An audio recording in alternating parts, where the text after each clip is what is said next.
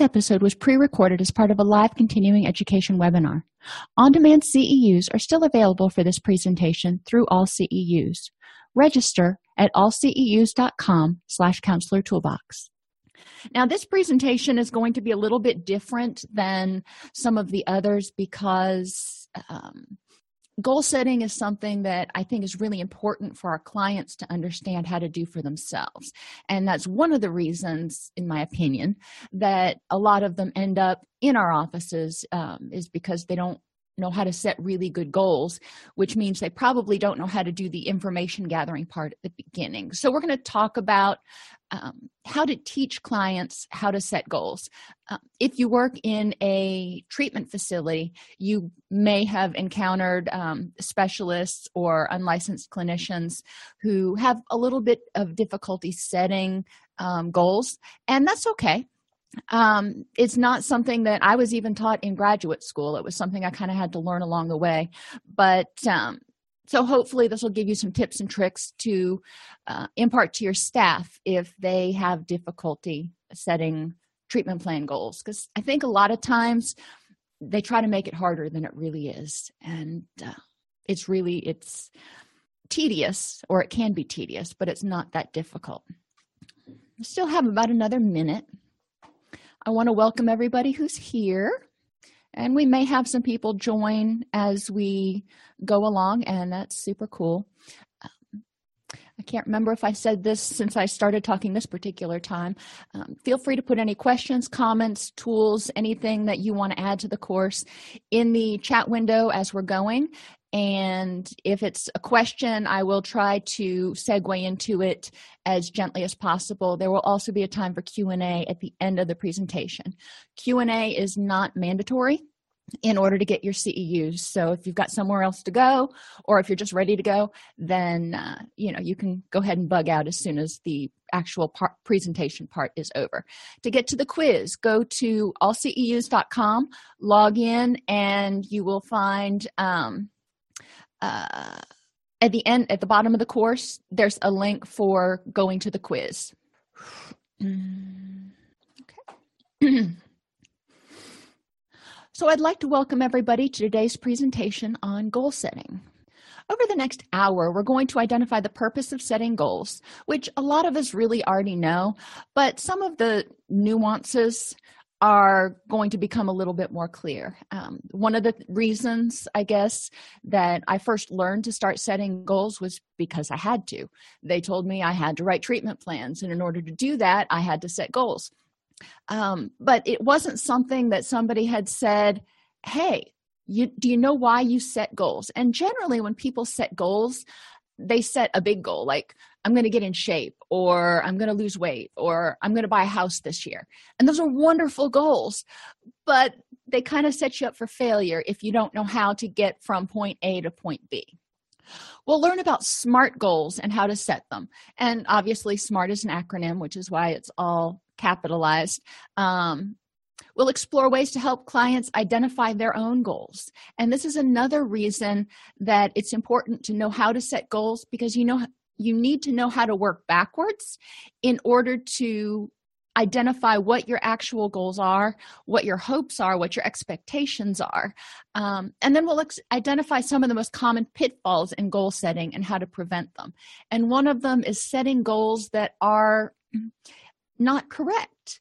And I don't know another way to say it, but if you're setting the goal of, I want to lose 20 pounds, that way so-and-so will like me, probably not going to be a really accurate goal, because you can't control someone else, whether somebody else is going to like you. Now, if you want to lose 20 pounds, that's cool. More power to you.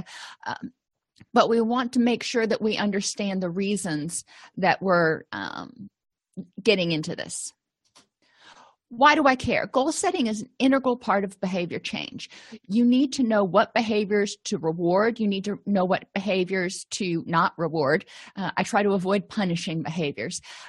And you need to know when to do it. That way you can keep motivation going.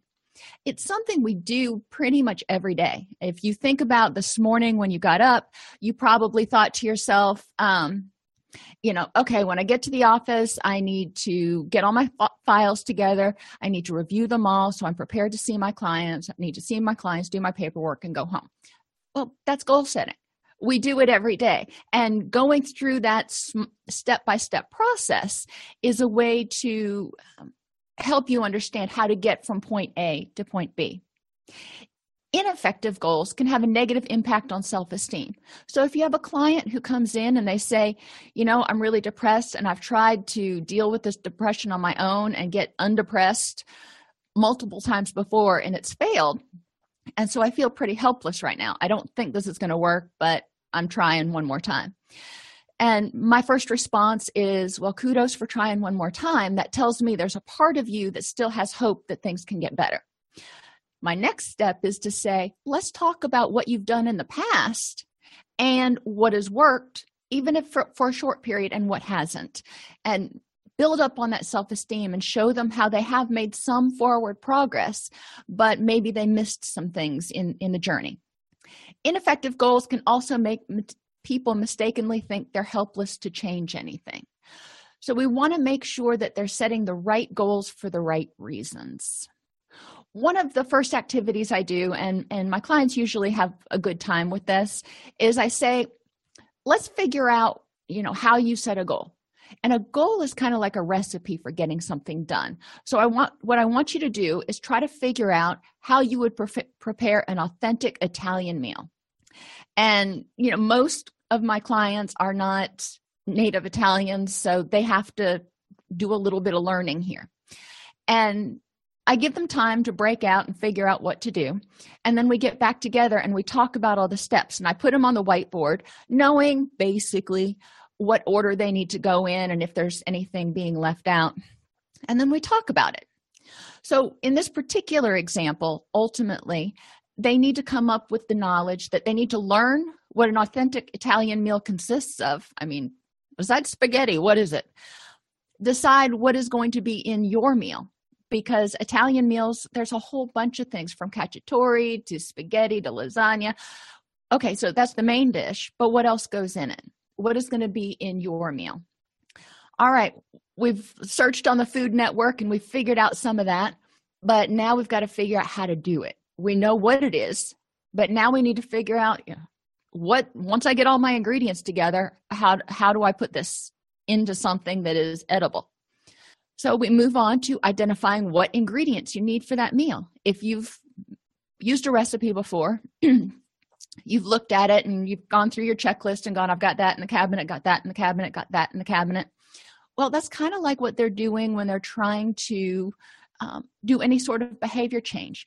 They're inventorying their skills and their knowledge, and they're going, I've got this, this is a strength. Okay, score, got that. But I still need to develop these. Well, in the analogy of the recipe, we're talking about these ingredients. What else do they still need to get in order to be able to put all this stuff together? And then you've got to figure out what's the next step that you need to do in putting it together. You have all the ingredients sitting on the counter. Now, how do you put it together to make a meal? Do you just dump everything in at the same time? And the answer is no.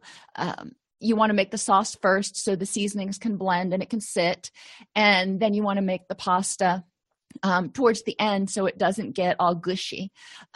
But there's a specific order that you need to do things in. And there's a specific order, give or take, that we need to do things in when we're talking about behavior change. Once we go through the analogy, I'll let them put it up there, and then I'll look at it knowing sometimes, and usually, there's a step or two left out. And I'll say, well, I see that you learned how to prepare the meal, and then you went to starting to cook it, but do you have all the ingredients? Or, identify a step that they missed and talk about how the ability to prepare a good, edible, authentic Italian meal might come out without that step in there. But we also talk about using or being able to drop back and punt. And sometimes we don't plan for everything, or sometimes we forget something. And that's where we need to be a little bit flexible. If you go to the store and you forget to get basil, okay, So you may either have to try to find a basil substitute, which isn't real easy, or you may need to go back out and get the basil and come back, which is akin to learning a new skill, stopping and going, okay, I missed something. Let me go back, figure out what I missed, get it, and then I can proceed with the process. So these SMART goals that we're talking about are specific. It's not, I want to lose weight, or even I want to buy a house is somewhat broad. Now, a house is a house, but are we talking a $150,000 house, or are we talking a small mansion? What are we talking about? So a SMART goal is specific because that gives you an idea of what you need to do to get there. The down payment on a $150,000 house is going to be much different than one on a $500,000 house. Likewise, what you're going to have to do to save for it may be different. Measurable. You can tell when it's been done and you can measure the progress. And we're going to talk about different examples from behavior modification and from depression and stuff when we get through this. But you want to be able to have any person look at it and go, yes, you've made progress. So it needs to be measurable in terms of frequency, intensity, or duration. Achievable. Well, if you can't do it, if you want to buy a house and at the end of the year, and maybe you want to buy a $500,000 house, but you won't know that you're only going to be able to save $3,000 by the end of the year, then you're kind of setting yourself up for failure because you're not going to make a down payment of $3,000 on that kind of house. So we need to kind of adjust our goals to make them achievable in the time span that you're looking at. Some things can be done, over a longer period of time, but which takes us down to time limited. If something takes too long before a reward is realized, people are going to get frustrated. You want to get some sort of reward. Think about, I was just talking about this the other day with my partner. When I started work, way back in the day when we had paper checks, you would get your check at the end of the week. And, it was every 2 weeks you got the same check. It didn't matter how much work you did. You just got that check, but it was still rewarding for showing up and doing your job and yada, yada, yada. And you would get that check and you'd look at it and feel a sense of accomplishment. And it's like, cool, okay, moving on. Today, they've really moved in most organizations to automatic deposit. And so you don't even get slips or notifications anymore. You don't get an email that says, hey, you got paid today. It's just, you just kind of assume it's there. So you don't have that frequent reward. And yes, you can go into your bank account and look for it, but there's a different behavioral effect if you're actually being provided something and it says, on a kind of like pressing a lever and getting a treat for it.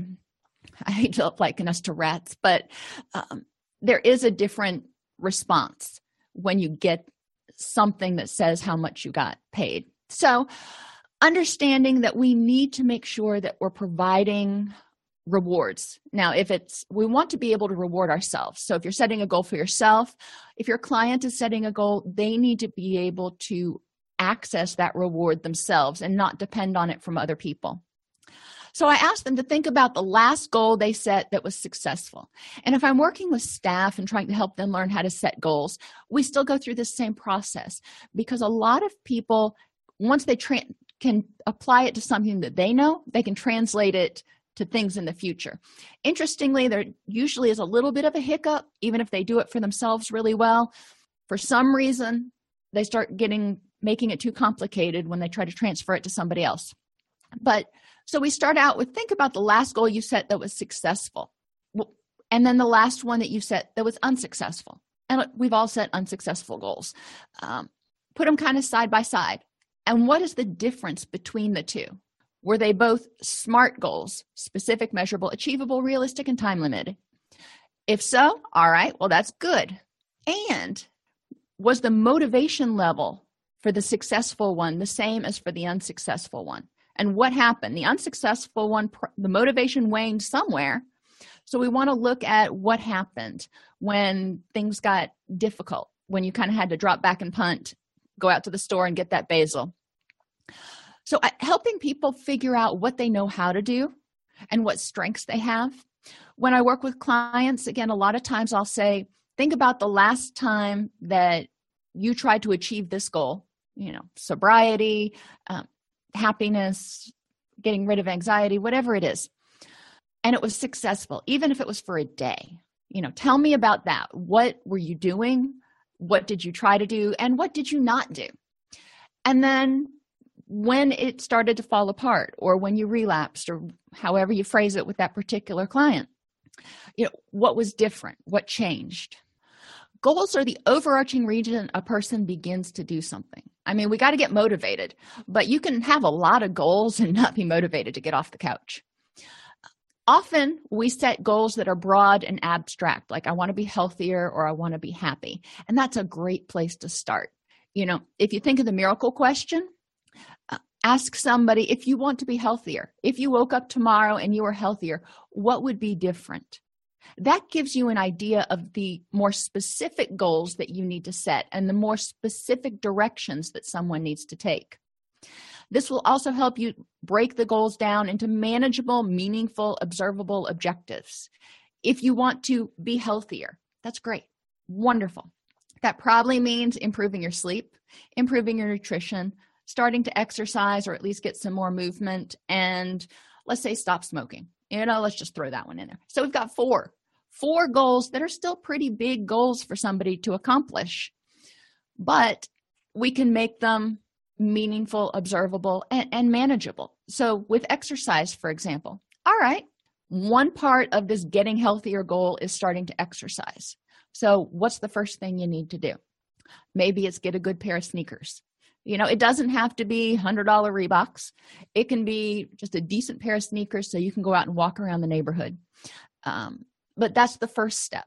Once they accomplish that, it's like, all right, I bought into this. I spent a little money. I'm feeling optimistic. So let's keep with that motivation. We want to phrase goals as adding positive instead of removing a negative. And what I mean by that is a lot of times we have a tendency, and I see this a lot when I audit charts, we have a tendency to make goals that are negative, to stop smoking, to alleviate depression, to get rid of anxiety. Well, that's great. That's, the problem, but that's not the goal. The goal is, what are you going to do instead? So if you're not depressed, what are you? You're happy. If you're not anxious, you are calmer. You are, find some antonym there that you can use. Because if you eliminate and continue to eliminate behaviors and eliminate statuses without replacing them, eventually you have somebody who doesn't do anything. It's just, if you're not depressed, but you're not happy, what are you? So we want to add, what are you working towards? This is a positive goal, not an elimination goal. So we want to start with the problem definition. How is the problem evidenced in this client? So we do that. That's on my assessment, that's like the second question after demographics. What brings you here today? And tell me about it. So if they're depressed, I say, okay, this depression's been bothering you. Tell me a little bit about your symptoms. What makes it worse? What makes it better? And, then we'll talk a little bit about the course of what's going on. So we want to know, how does this client define depression or anxiety? So we know exactly what sub-goals we're working on. How's the problem affecting the client's overall functioning? Well, obviously, we're going to get this in the assessment, but this is important for people to do with regular goals too, because we need to create a crisis. If we create a crisis, we're going to increase motivation, but we've also got to provide a solution in the same session, because if we create a crisis and kick them out the door, then they might be going, I don't know if I can do this. I know all these problems exist, but I don't see anything getting any better. So we want to make sure that there's some sort of a solution. We want to look at, what's the absence of the problem. If you are, for some reason I am advancing automatically. What's the client's perception of the problem? So we talked about the client's overall functioning, but we also want to know, what does the client think about this problem? Are they concerned about it? If somebody is involuntary, then they may not be concerned about the problem. In the goal setting, the motivation presentation on Tuesday, we talked about how there are different levels of motivation from pre-contemplation all the way through action. So if they don't think it's a problem, you're going to have a hard time motivating them to change that. And what are the client's strengths? What have they done in the past to sort of try to achieve this goal? Now, think about people who every year for New Year's decide to set the goal of getting healthier. And, that's great. But every year they seem to make it until February 1st, and then they're throwing in the towel. Well, okay, you made it till February 1st. So let's talk about how you made it till February 1st. And then what things got in the way that made you decide that, no. What decreased motivation, what hurdles were in the way, or what new skills do you need? But the first thing to figure out is what were the strengths that kept you going for that first month? The broad goal for the resolution of the problem is generally not super specific. Like I said, if they come and their problem is depression, the broad goal is to be happier. Well, how are you going to know if you're happier? What is the absence of the problem? How will your best friend know when you've achieved your goal? How will they know that you're happy? You want to go out, you have more energy, you're, obviously, generally there's something involved with mood there. But happiness can be defined differently by different people. So we want to make sure there's something measurable. One way to elicit goals is through the miracle question. We talked about this a couple slides ago. If you woke up tomorrow and you were fill in the blank, whatever your resolution is, what would be different if you were happy, if you were healthy, if you were, this gives you insight into the symptoms and definition of the problem for that patient and their motivations for change. Not everybody thinks of being healthier as going to the gym every day. So I don't want to necessarily force that on them if that's not something that they're enjoying or wanting to work toward. So the first step in those specific, measurable, achievable, realistic, and time-limited goals is what's the problem? And we'll stick with depression for this one. So the example is depression. How will you know when the problem is resolved? And I really have people narrow this down or go through it in a detailed fashion. Emotionally, what will be different when you are happy? Mentally, what will be different when you are happy? So we're going to talk about their cognitive functioning. We're going to talk about concentration. We're going to talk about memory. We're going to talk about sometimes negative thinking styles come in under mental. Sometimes they come in under emotional. Wherever they put it, I'm not going to correct it, but we obviously want to have more optimistic thinking. Physically, when you are not depressed, what's going to be different? And we'll talk about energy. We'll talk about pain. We know that with depression, there's generally low serotonin, not always. And when there's low serotonin, generally the pain sensitivity is higher. So people who have depression tend to feel more pain. So they may have more energy. They may lose some weight. They may not be stress eating or emotionally eating. There's a lot of different things that might change physically. Socially, what will be different? And if they get stuck on some of these, I go back to the problem and go, okay, how is your depression impacting you socially? Do you want to go out with friends? Do you enjoy spending time with people? Are you as patient with other people? Obviously, having written dozens and dozens of treatment plans for depression, I can throw out some ideas. Another way you can do this is, and I'm a fan of flip charts and group activities, make the general problem for the group to identify or the resolution of, and put emotional, mental, physical, social, and environmental on different flip charts throughout the room, and have them go around and identify how things will be different when they're happier. So sub-goals, and this gets a little tricky here. And this is where a lot of people kind of jump off the rails. The main issue is the fact that they're depressed and they want to be happier. Great. First thing we need to do is learn about what causes depression. In order to deal with something, we got to know where it's coming from. That's great, but not everybody presents the same way when they're depressed. So I ask the clients, okay, now that you know generally what causes depression, what causes chronic pain, what causes whatever the presenting issue is, now let's learn about your symptoms. Exactly how is it that it presents in you, and which ones are most bothersome? Then we talk about the causes for them. Maybe fatigue is a symptom that they have in depression. Well, there is a bunch of different stuff that can cause fatigue, not just poor sleep. So we'll talk about, all right, what causes your fatigue? What do you think makes it better? What do you think makes it worse? And what are some triggers for you for the problem? Sometimes people, we'll stay with fatigue here, are fatigued by the end of the day because they've dealt with a lot of stressful stuff. So when they have to go to work and sit in meetings all day long, maybe that contributes to their fatigue, and we might want to talk about that. So we're learning about the global problem and resolution. We're learning about their particular presentation of that problem.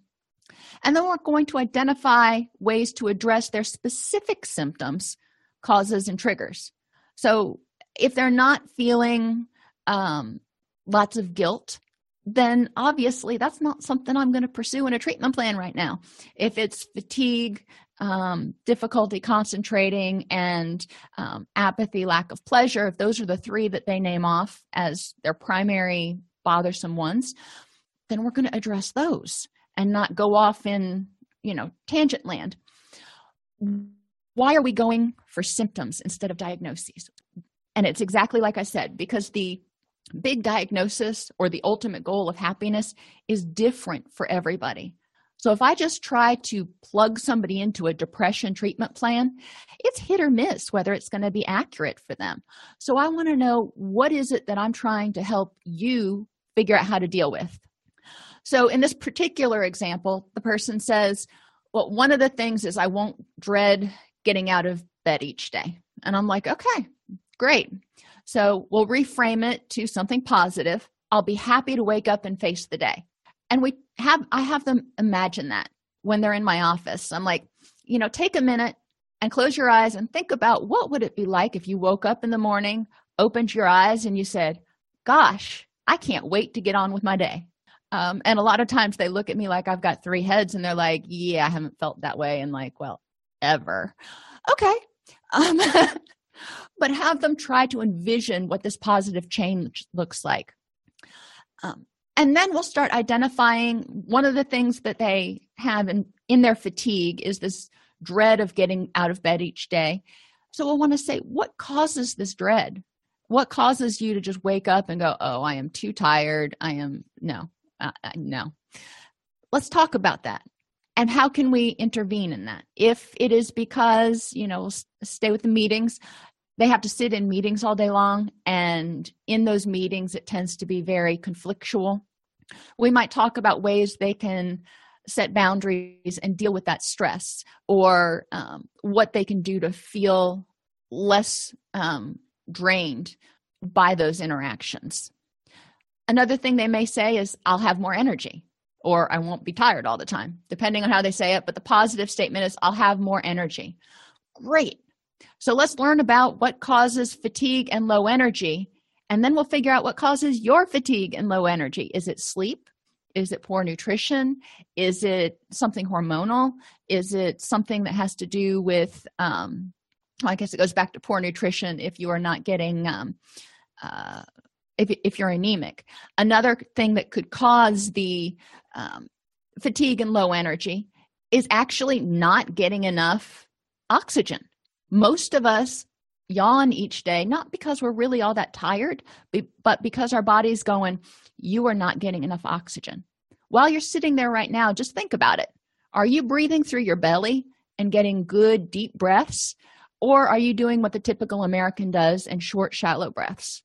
If you're doing short, shallow breaths, you're breathing and, great. I really want you to keep doing that. But it's not efficient in getting oxygen to your body. Does having people start deep breathing just spontaneously make their depression go away? Of course not. Or they would have figured that out a long time ago.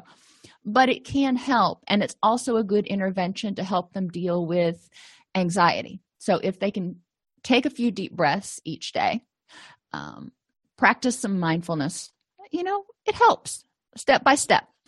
So the overall problem is I'm depressed. Fatigue is their number one problem. They say, okay, I am exhausted. I said, all right. So what behaviors, feelings, and thoughts are causing or triggering the problem? And they say, well, I'm not sleeping well and not wanting to get out of bed. I'm not eating well. And, that's just not good because I just feel sluggish and hungry all the time. And I'm anxious or angry a lot because I'm surrounded by negative people and it's just exhausting. I stop them right there often. And I say, okay, if this is the most important symptom for you to address right now, let's stop there because those are 3 really involved goals. And they can have a pretty significant positive impact. So then we go back to talking about, so tell me, if you're not sleeping well and not getting out of bed, what's causing that? And a lot of times I'll have them keep a sleep diary for a week. For not eating well, we'll keep a food journal for a week. And for feeling anxious or angry, we'll keep a mood diary and what triggers their anxiety or their anger episodes. And we'll talk about those. And they can keep all 3. It's not really all that much to ask. But you can also do it one at a time. But maybe they say, you know what? I also want to address this nutrition thing. And I say, okay, well, eating too much, you identified that part of your fatigue is probably from not eating well. And you also identified that overeating is one of your symptoms. So that's a twofer right there, because maybe if part of your fatigue is due to nutritional deficiencies, we can help you get more sleep. Then I'll also educate them about how insufficient sleep or insufficient quality sleep can mess up our hormones that tell us when it's time to eat and when we're satiated. But my goal is to help them identify specific steps that they need to do and specific things they need to address. With just fatigue and overeating or undereating for some, we have 6 treatment plan problems. All of these could be their own treatment plan problem. Does that get them to recovery? Oh, heck no. But if you start putting these huge goals in there, then it's going to be 6 months, a year, 18 months before they accomplish them. Not sleeping well and not wanting to get out of bed, with appropriate interventions and helping them audit their sleep routine and take some steps, maybe go to the doctor if they need to have their hormones checked, whatever. But generally, they can start feeling some positive benefits from this in 3 to 6 weeks. Sometimes right away, they'll realize that, yeah, sleeping with the TV on all night long and the dog's in the bed probably isn't helping. Guilty. Anyway, so helping them identify what can you do today to start working on this. And once they accomplish that goal, that problem 1A, not even problem 1, but problem 1A, they accomplish that, you're giving them a feeling of self-efficacy. They're going, okay, I did that, and I'm probably feeling better. We're going to have them keep a sleep diary throughout just to make sure they can see their progress. When we talk about the ultimate goals, remember I said go through it emotionally, mentally, physically, socially, talking about relationships, and environmentally if you want to go there. How will your environment change? The next part is measurable. So we talked about specific, and when we went through those 1A, B, and C and 2A, B, and C, those are pretty darn specific. But again, I'm doing that intentionally because I want people to achieve a goal, not just achieve part of a goal, but achieve a goal and be able to go, okay, I did that. Score. I can do the next one. So now how do we measure it so they know when they've accomplished it? And there are a lot of different ways, and too many measurements can get tedious for a lot of clients. So I usually choose one. But if you have somebody who likes measuring, then you can do this. If we're talking about crying episodes, you can do number of crying episodes per day. If you're talking about duration of crying episodes, how long did you cry for? Was it just a brief moment in the bathroom, or did you have kind of a meltdown for 45 minutes? And intensity. When you had this crying episode, how bad was it? One of the keys with Likert scales is to always anchor them. 1 through 4 means nothing to people, and you're not going to get good rating reliability if it's not anchored. So one way to anchor it for crying, for example, would be mild, moderate, intense, or excruciating, or just bawling, or whatever you want to call it. But that'll help the person figure out, okay, where am I? And you'll notice it's 4, not 5.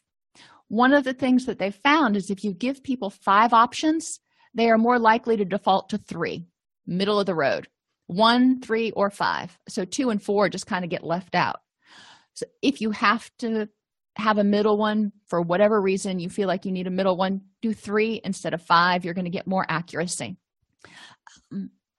So if we're talking about eating episodes, if they're trying to improve their hunger, or not improve their hunger, improve their nutrition, or stop emotionally eating, we can talk about the number of eating episodes not due to hunger per day. So, yeah, they're going to eat, and they may eat 4 times because they're hungry. Let's not focus on those right now, unless that's what they want to do. But generally, we want to eliminate the eating episodes that are due to something besides hunger. Duration. If we're talking about somebody who mindlessly eats or binges, duration can be helpful to understand. Did they start eating when they came home from work and then graze until they went to bed for 4.5 hours? Or did they, eat for 30 minutes? This can also help when you're setting goals to cut down that time span. So, okay, you come home from work and you start making dinner and you eat, and so that's an hour. Can you stop there? We want to shorten that period so they're not grazing all night long, or at least make them discrete episodes.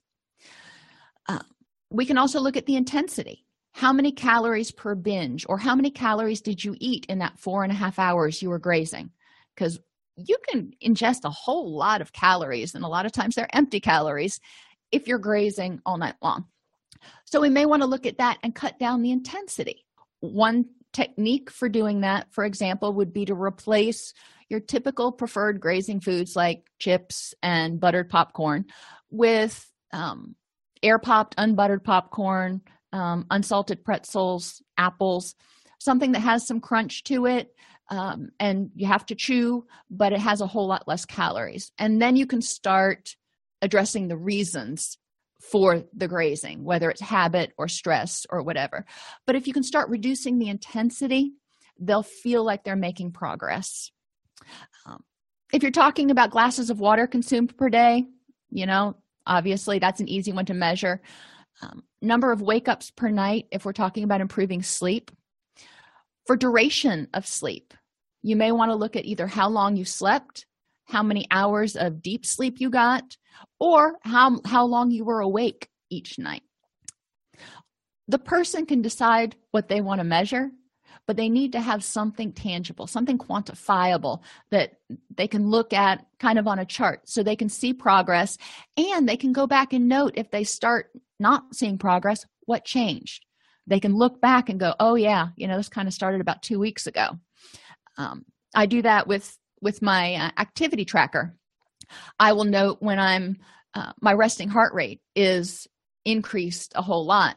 And generally, I don't pay attention to it right away. But, over the course of 4 or 5 days, if I look down and I see that, okay, my resting heart rate has increased for the past week, then I start going, okay, what changed?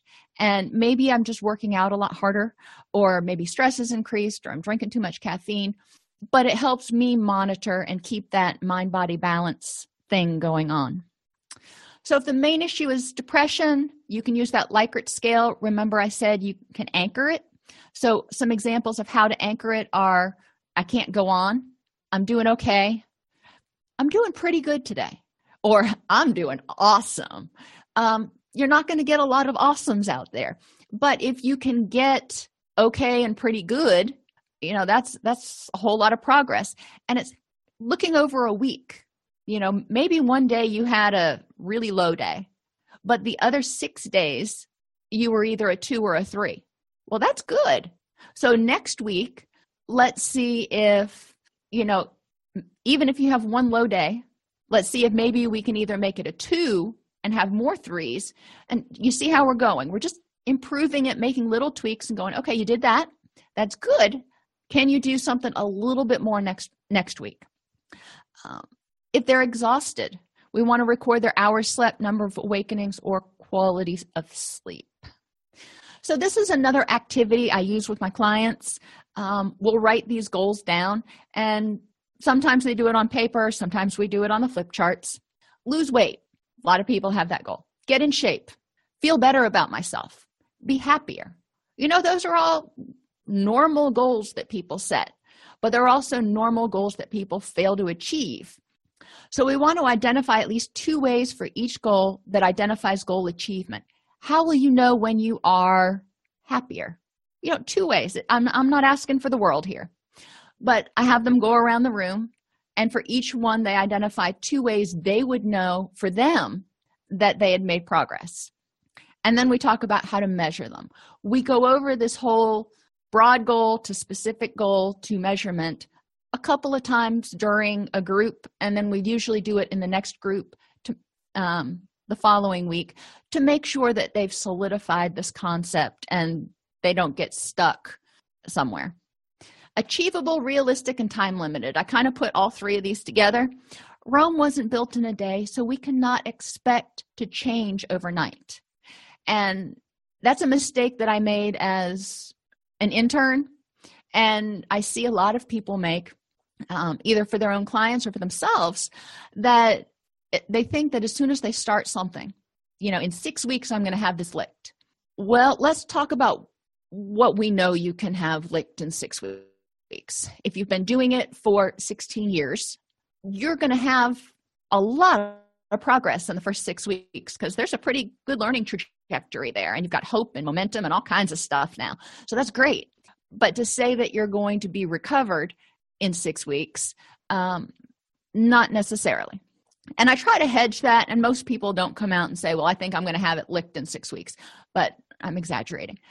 We want to identify what can you do in 6 weeks. And once they start going down and breaking down the goals into specific measurable things, they realize that, there's a little bit more to this change stuff than I thought.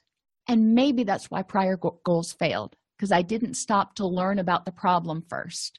I didn't stop to learn about how the problem applied to me. What are my symptoms of the problem, or how do I evidence this problem? If somebody wants to live healthier, maybe they already go to the gym every day and work out and eat healthy, but they want to be healthier. So what does that mean for them? We need to figure out what they think needs to change. And maybe it's stop smoking or stop drinking or something else. So Rome wasn't built in a day. Let's figure out what's realistic to achieve this week, this month, and then this quarter. And generally, I don't put treatment plans out more than 90 days because life happens. And if I set stuff out further than that, almost all the time, it's going to need to be adjusted or fixed a little bit. So, I try to stay with 3-month or less intervals. Goals need to be built on prior strengths and individualized. Yes, they're going to learn some new skills. My personal feeling, and obviously, it's my personal, is that when a client walks out of my office every time, I want them to have some kind of useful tool that they can implement to work toward their goal, even if it's just learning about depression and different interventions to address depression or anxiety, or learn about nutrition. That gives them something to learn about, and it keeps them excited. Or even keeping a baseline, figuring out how often this happens before we start intervening. It gives them knowledge. It gives them something to do, so they're feeling proactive, they're feeling involved, and they're feeling empowered. We want to make sure that the client is motivated and able to do the change. I'm motivated to run a marathon. I would love to run a marathon, but at my age and with my knees, it's not going to happen most likely. I mean, theoretically, I probably could. People run marathons in a lot worse shape, but I'm not that motivated. So we need to make sure that it's something the client's motivated to do. My mother, for many, many years, always talked about losing weight, and we would start eating healthfully, and she'd get a gym membership and she'd go like twice, and then she wouldn't go again. And the gym is not for her. She is not motivated to go to the gym. She doesn't mind going out walking. She doesn't mind walking the dog. She doesn't mind, puttering around the house and doing that sort of stuff. There's a lot of different activities that she doesn't mind doing, but the gym is not one of them.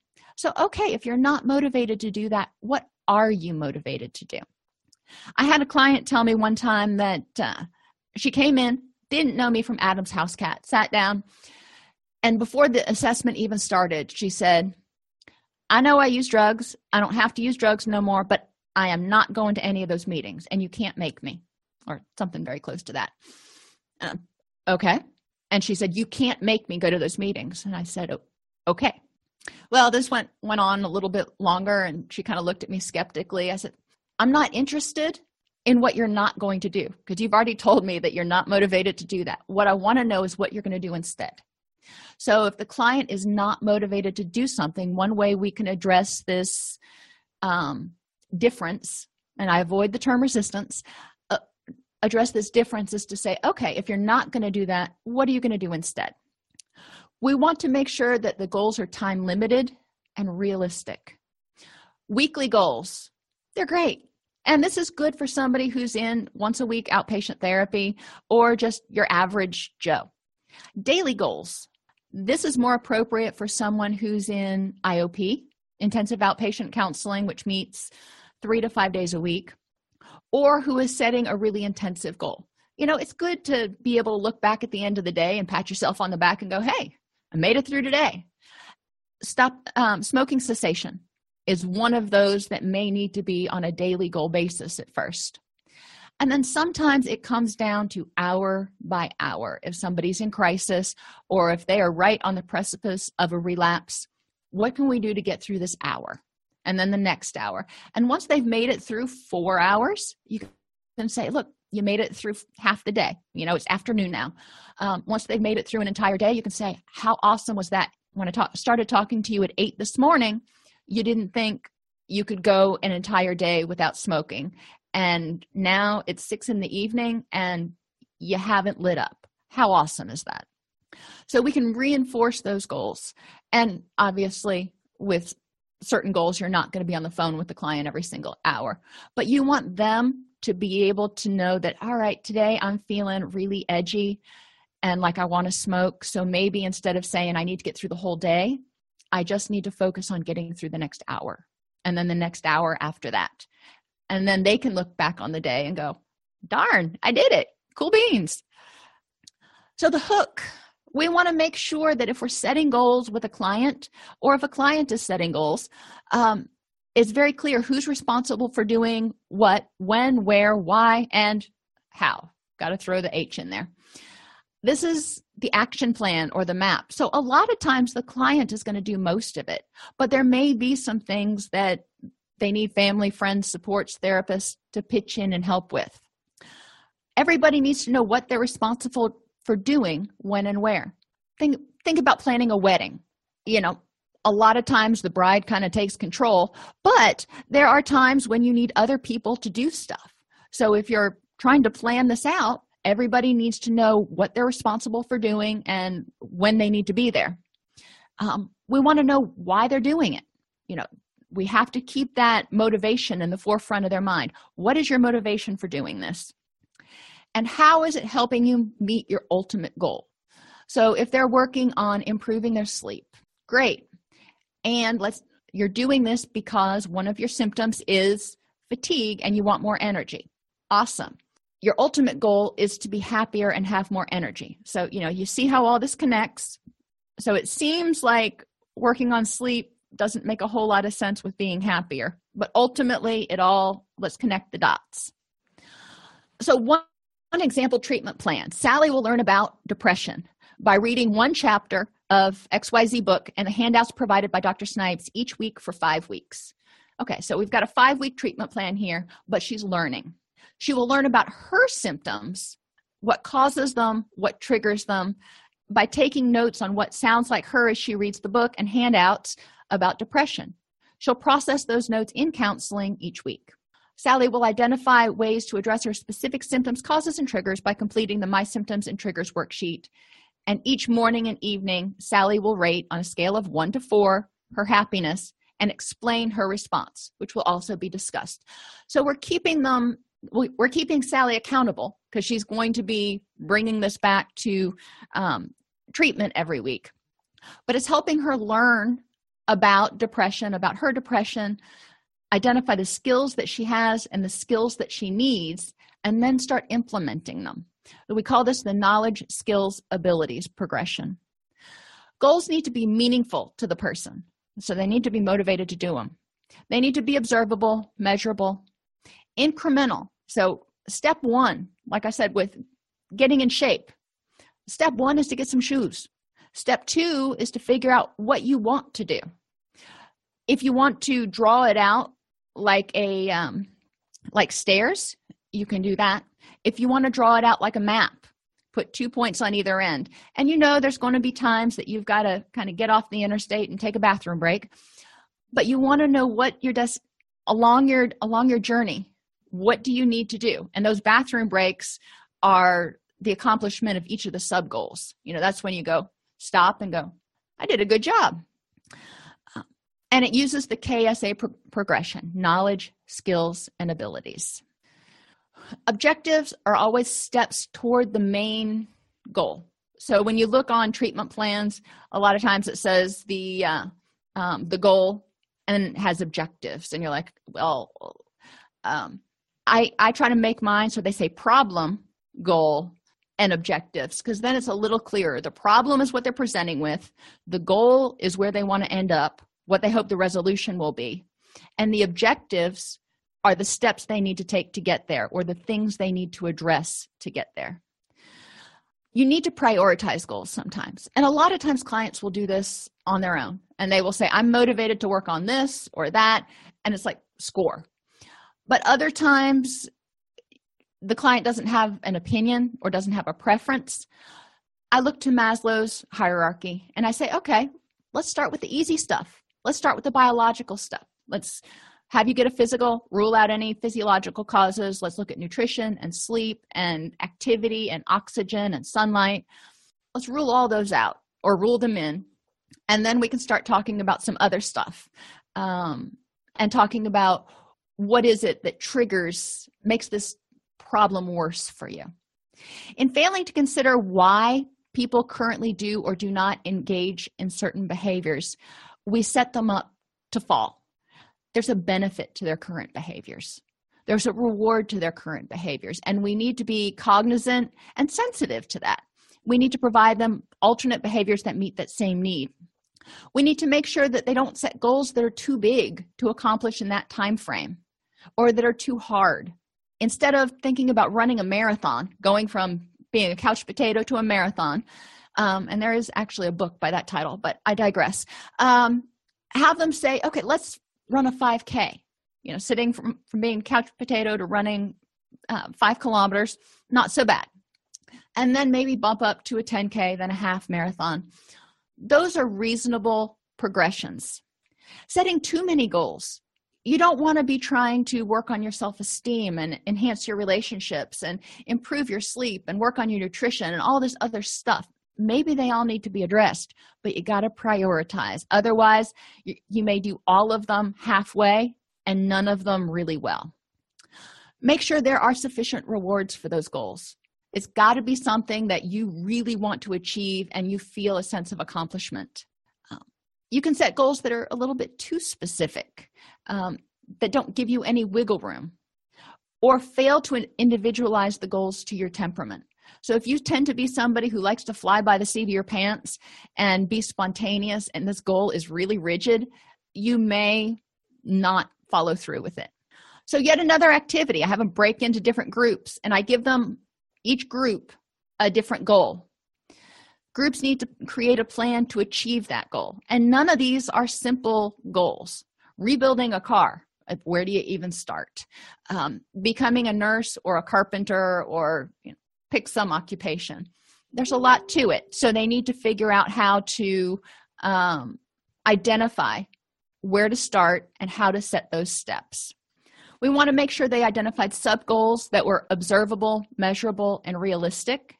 We want to make sure they identified the reason someone would be motivated to put forth the effort to achieve the goal. And did they make sure they had the knowledge, then practice the skills before they launched into the real thing? You wouldn't want somebody wiring your house who's walking around with an electrician's textbook going, okay, completing a circuit, you do this. All right, hang on a second. And then trying to wire something in your house. Not to say that some of us haven't done that, but we want to make sure they have the knowledge, they practice the skills in a safe environment, i.e. therapy, and then they take it out and launch it on the real world, if you will. So good goals are smart. You can measure intensity or quality with an anchored Likert scale. Make sure the behaviors you're trying to change will actually help you achieve the goal you're setting. Goals should follow the knowledge, skills, and abilities progression, and knowledge in general, knowledge about how it applies to you, skills in general, what skills you already have, what skills you need to develop, and then the abilities. Sub-goals need to be small and reinforcement should be frequent. I'm all about providing that reinforcement. And if motivation wanes, we need to revisit that decisional balance exercise to figure out, why is this change not motivating? Or why is the old behavior more motivating than this current one?